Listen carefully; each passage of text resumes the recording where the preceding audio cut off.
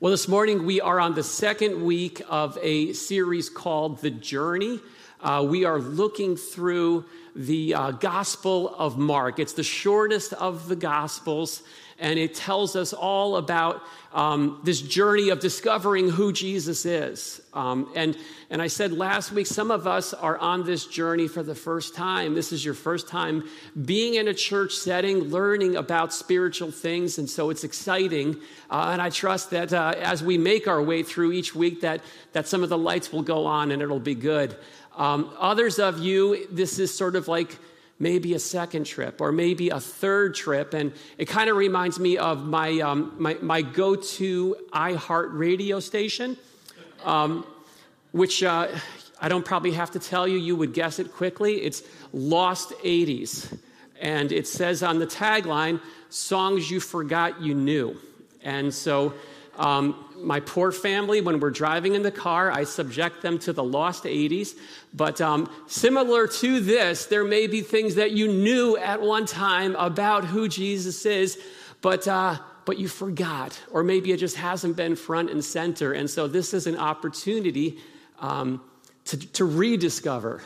And many of you know here, if you've been here for a while, that I have this really annoying habit of tying messages with 80s pop songs. And so true to form, that is going to stand true this morning. Everybody Wants You is the name of the message. And if you know the song, then you know the song. If not, I'm not going to sing it.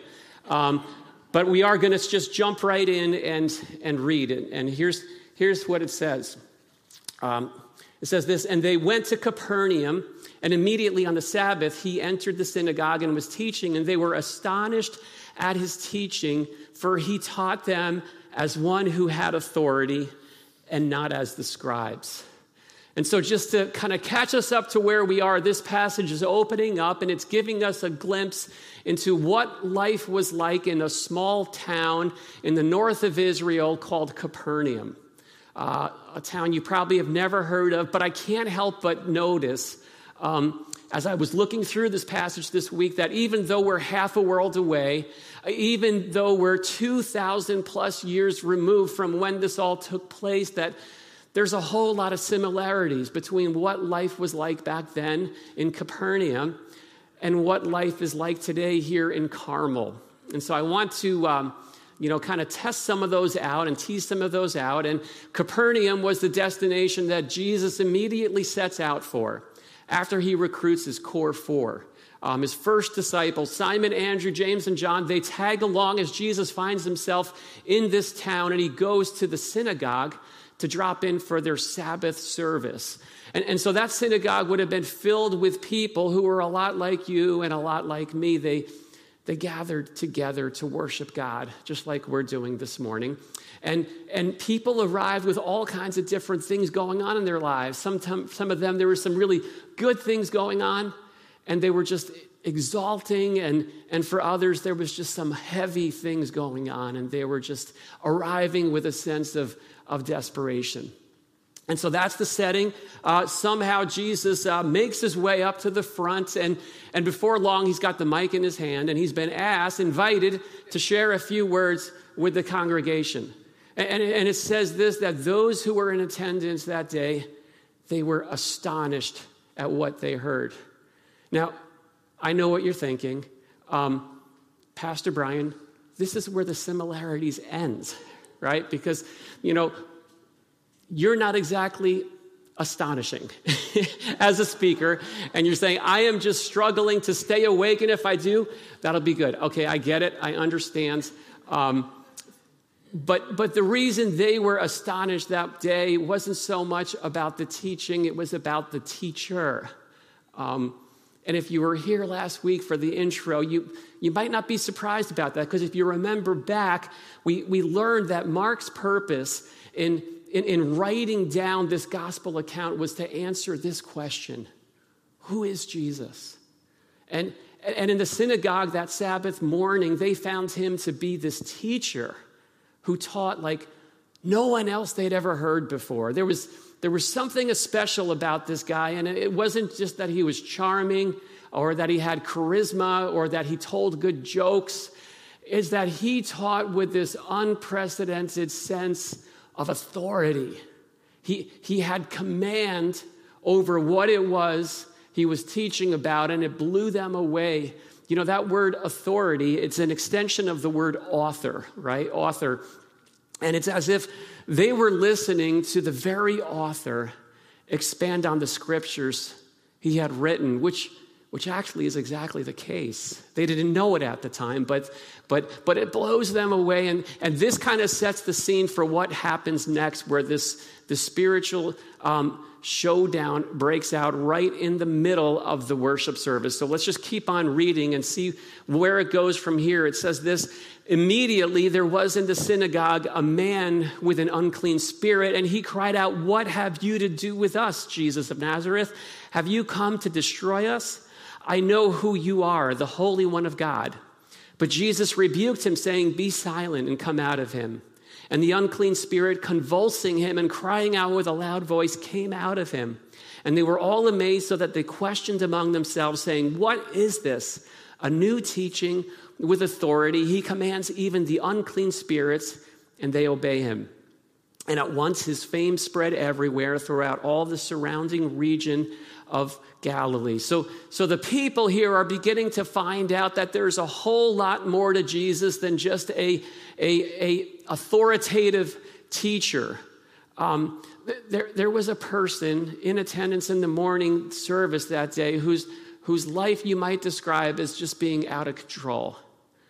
Something else had assumed control of this guy's life. It had taken over his life, and it was consuming and it was destroying him. And the truth is, he didn't have the strength to shake loose from it. You know, in our day, we talk about things and issues, and we say, "Hey, that guy's got some demons he's wrestling with."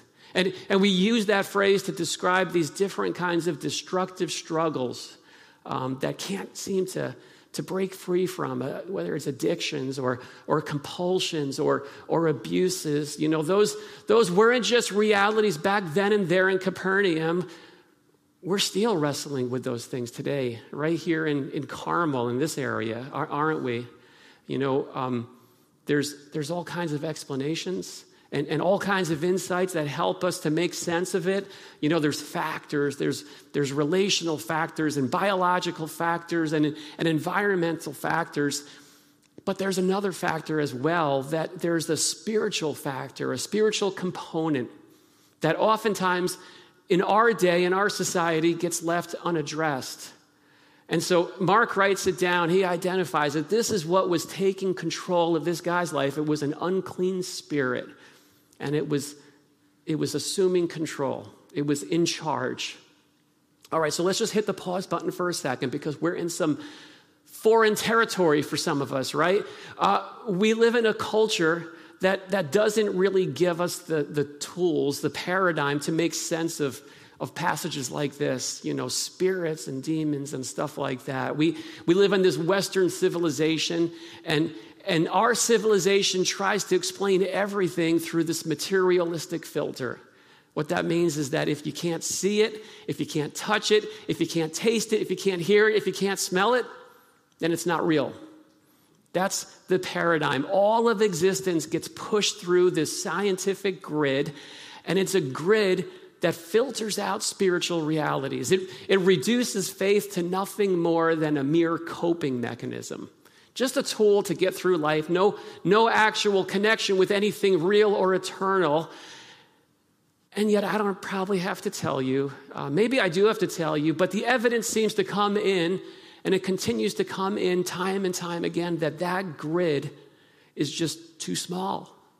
It doesn't work. There are some things that we experience in life that don't fit through that kind of filter. Our experiences and our existences, they go beyond what just our senses can take in. And that doesn't mean that science is bad. It just means that science cannot explain everything. It's just incomplete on its own. And that's because what we find out here is that at the very core of who we are as people, we're more than just physical beings. We're spiritual. We are people with souls. And there's this spiritual component that we just cannot get rid of. These spiritual realities, they impact our world and our lives in very real ways. And so for some of us, these spiritual realities, we just tend to not address them at all. We just try to pretend they don't exist. But others may go in the opposite direction and obsess over these spiritual realities. Like if you've ever come across someone who's just everything is a demon. I don't know if you've ever encountered this person. If you have a stomach ache, there's a demon of indigestion and it needs to get cast out. Like, no, maybe it's just that you went back for one too many helpings of meatloaf. You should have just kept it at 2, but you went for 3 and now you're paying the price. Sometimes we often also, we make the mistake of assuming that just because something is spiritual, then that must mean that it's good. And we can automatically embrace it. Take note, we see this here in this passage already. Spiritual is sometimes a synonym for demonic. You see, the spiritual dimension, it's not only real, it's a battlefield. And that battle continues to rage today right here in Carmel, just like it did that day in Capernaum. Now this is a subject we're going to return to because Mark returns it as we go through this book.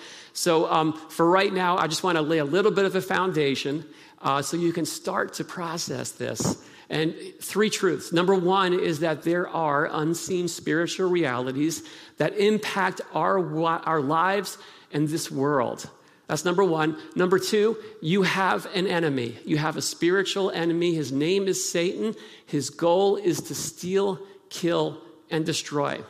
So don't make the mistake of thinking that Satan and devils and demons, these are just labels that those ignorant ancients just slapped on things they didn't understand. That's not the case. And make no mistake, this enemy, he's stronger than you are. I hate to break it to you. It doesn't matter how much you can bench. It doesn't matter how many squat thrusts you can do and burpees. Physical strength can't ever compete against spiritual attack. There's simply no contest. And finally, number 3, and this is the part that this passage is really zooming in on, is this, that Jesus holds absolute authority over this entire unseen spiritual realm. So when he taught, he had mastery over the material, and he's demonstrating here that he has that same mastery over this unclean spirit. He commands the demon to leave, and he's gone. See, no one else in the synagogue that day had the authority to do that. You and I, we don't possess the authority to do something like that, but in the synagogue that Sabbath, they saw firsthand that what Jesus says goes. What Jesus says goes. And so very slowly what we're seeing is a little bit of a portrait come into view about who is this Jesus. Let's keep reading and see what happens in this next scene after Jesus leaves the synagogue and goes to the home. He says this, and immediately he left the synagogue and entered the house of Simon and Andrew with James and John. Now Simon's mother-in-law lay ill with a fever, and immediately they told him about her. And he came and took her by the hand and lifted her up, and the fever left her, and she began to serve them. And that evening at sundown, they brought to him all who were sick or oppressed by demons. And the whole city was gathered together at the door. And he healed many who were sick with various diseases and cast out many demons. And he would not permit the demons to speak because they knew him. All right, we'll stop here.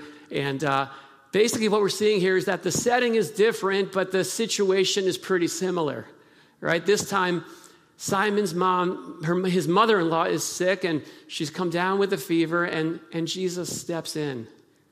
The same authority that he demonstrated over Scripture and over the spirits, he's now demonstrating that he has over sickness as well.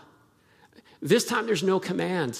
No words at all. In fact, Jesus simply reaches out, and the touch of his hand makes the fever flee. So what we're finding out here is that his authority hasn't hit a limit yet.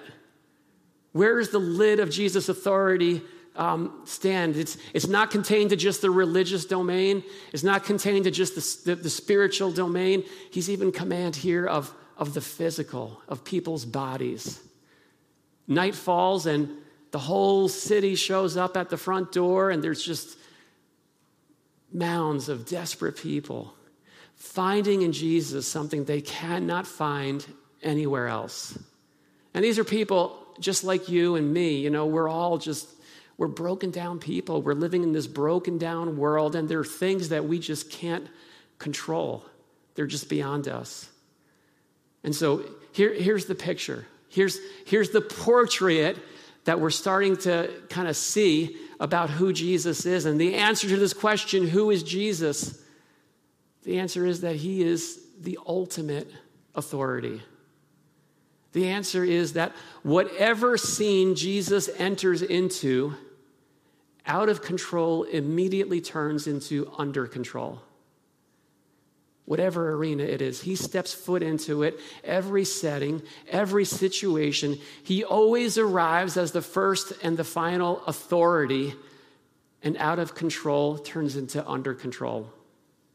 And that reality, it's not just something that held true back then in Capernaum. It's still true in places like Carmel today.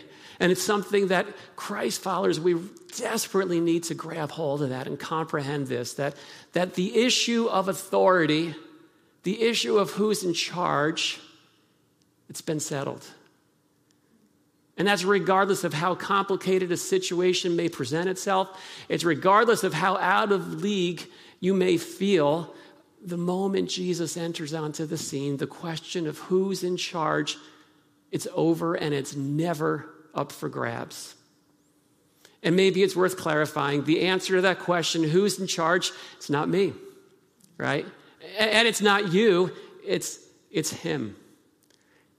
And these are just snapshots of Jesus at work. These are snapshots and scenes of what this kingdom of God that Jesus came here to usher in, this is what it looks like. Restoring what's broken, subduing those renegade powers, ushering in redemption and healing and peace into people's lives, and not only in Capernaum. He's still in the business of doing that in places like Carmel here today. And so this composite of Christ, it's getting clearer, but it's also worth noting that at this stage, it's not complete.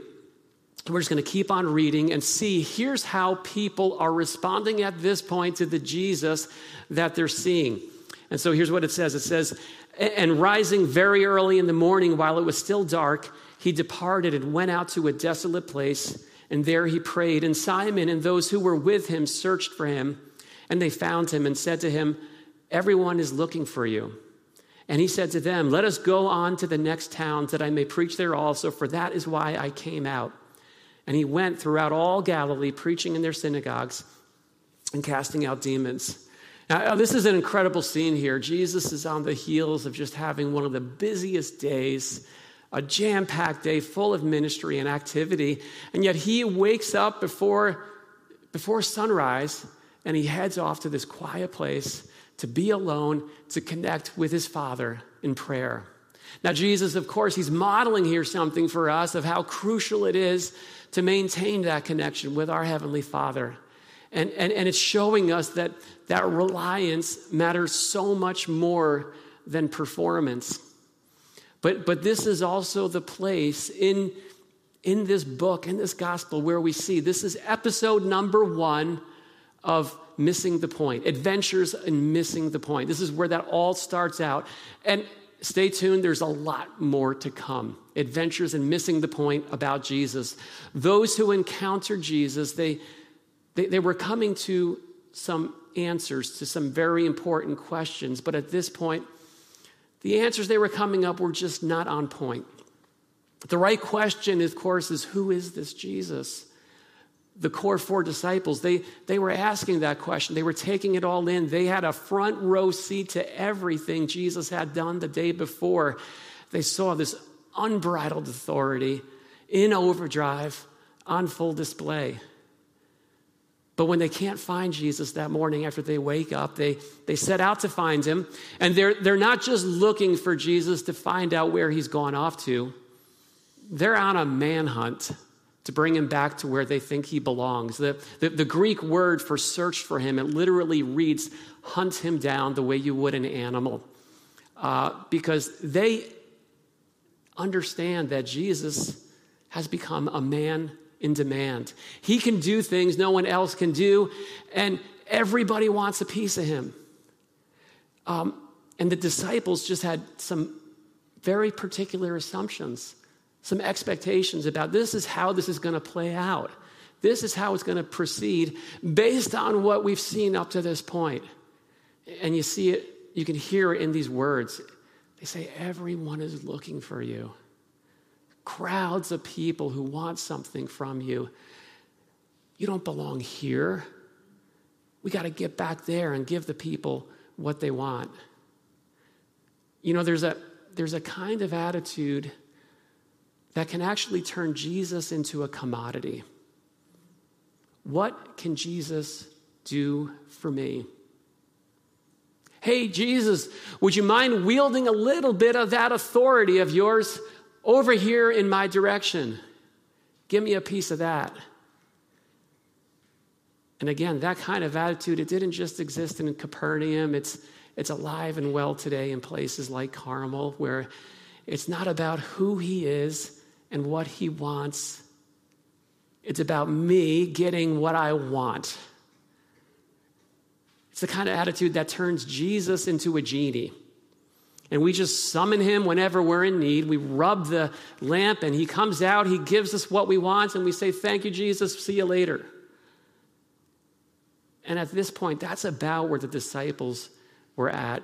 You see it. At this stage, here's what it comes down to. The composite is incomplete. Now, make no mistake, Jesus has all the authority, all the power. But you see, he didn't leave heaven, come to earth to walk around and be on a power trip. That was not the purpose for his coming. And that's a big part of the reason, if you look at this passage and you scratch your head, why doesn't he want people to know who he is? That's why he's reluctant at this point. Because they're reaching false conclusions about who he is. They've only seen this very small portion of him, this abbreviated Jesus.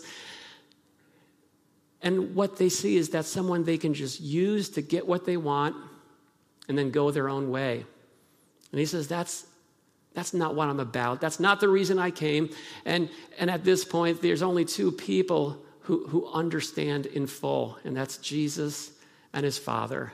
And that attitude, it's not only the disciples that have that. There's one final exhibit number 2 of missing the point, and that comes from this final scene of this leper. It says this, a leper came to him, imploring him and kneeling, said to him, if you will, you can make me clean. And moved with pity, he stretched out his hand and touched him and said to him, I will, be clean. And immediately the leprosy left him, and he was made clean. And Jesus sternly charged him and sent him away at once and said to him, see that you say nothing to anyone, but go, show yourself to the priest and offer your cleansing that Moses commanded for a proof to them. But he went out and began to talk freely and to spread the news so that Jesus could no longer openly enter the town, but was out in desolate places, and people were coming to him from every quarter. Now, in this episode, unlike what we've already seen, Jesus doesn't take the initiative. This leper makes a very bold move and begs for Jesus' miraculous intervention.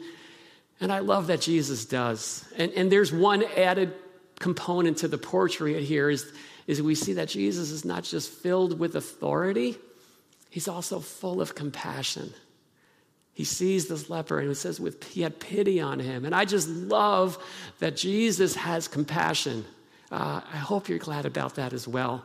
And yet, on the other side of the healing, Jesus gives this command. He tells the leper, go to the temple, verify with the officials that you've been healed. You see, here's the deal. Lepers, they had a highly contagious skin disease. And so you know what they did? They quarantined them from society so that contagious disease could be limited. Now, I can't wait after service is over for you to tell me just how their rights were being violated and infringed upon. Please keep them to yourself. But Jesus shares in the strongest terms possible. He commands this healed leper, go to the officials so they can verify that you're cleansed, and then you can re-enter society again. That was the purpose for the command. And look at what happens. This healed leper blows Jesus off. Now remember, we just saw Jesus as commander-in-chief. He commanded the spirit to leave, and he obeyed instantly. He commanded the sickness to leave, and it's gone immediately. And yet when it comes to people, to human beings like you and me, here's this someone that Jesus just gave him his life back, and he blows off the highest authority in the universe because he's got what he's wanted. See, that's what happens when the picture of Jesus we have gets reduced to a, what can you do for me, Jesus? And no, don't make the mistake. It's not that it's wrong. This composite is incomplete. He is teacher. He is bondage breaker. He is healer. But if that's all we're seeing, then we miss the fullness of who he is, because he is so much more than that. So what I'm going to do to just close is just break the rules of reading a book and telling a story and let you in advance on what this is all leading to. Here's what it is. Any composite of Jesus Christ that doesn't include the cross is incomplete. That's what this is about. That is the place where Jesus is seen clearly for who he is, only when we understand that the purpose in his coming was to go to the cross. That place where he accomplished our forgiveness, where he gave up his life, not just to heal, not just to liberate us for a moment, but to forgive us forever, to restore that relationship with God that sin had broken and severed. And so until we get to that point where we see Jesus as Savior, we're missing out on who he really is. The disciples didn't get it at this point, and Jesus says, let's keep on going. You've got more to grow in your understanding of me. See, there's the Jesus that people want, and there's the Jesus that people need. Jesus didn't come to be the Savior that we want and to just fulfill our temporal requests. He came to set us up for an eternity of a restored right relationship with God. And he did that for people in Capernaum. He did that for people in Carmel, to understand that all of the things that we've done that have separated us from God, all of our brokenness, all of our failures, all of our missteps, that they can be healed in an instant, the same way that leper was healed, the same way that fever was healed, the same way that demonic man was released, that same thing can happen through faith in Christ and the outcome of what he accomplished on the cross. And so we are trying so hard to do one thing. This is what our church is about. It's about seeing Jesus for who he is. And as we do that, my hope and my expectation is that it will shift our lives. It will transform our lives. It will change us in a deep, needed way. And we're going to close the service this morning by just doing that. We celebrate communion once a month here at Lakeview. Unfortunately, we are still subjected to using these COVID-friendly communion cup dispensaries, and I think Felix has the cups, and if you didn't get one on your way in, but this is just a beautiful way to fix our focus on the fullness of who Jesus is. And Jesus said before he gave his life, he said, "Do this in remembrance of me." He went and told his disciples that this is who I am, this is what it is that I am about, and this is going to be an everlasting reminder of everything that I've done for you. And we celebrate recognizing that who we are before God, it's not the byproduct of everything we've done, like, God accept me because I have been such a good. and the byproduct of what Jesus did on the cross when he gave his life, when he shed his blood, when he allowed his body to be broken for us. And so if you are a follower of Christ, you're invited, you're welcome to participate in this. If you're kind of just, man, I am not quite sure where I am on my spiritual journey, then you just want to invite you to just watch what's going on and see that this is really the heart of what our faith really means and where the source of everything good comes from. So let's pray.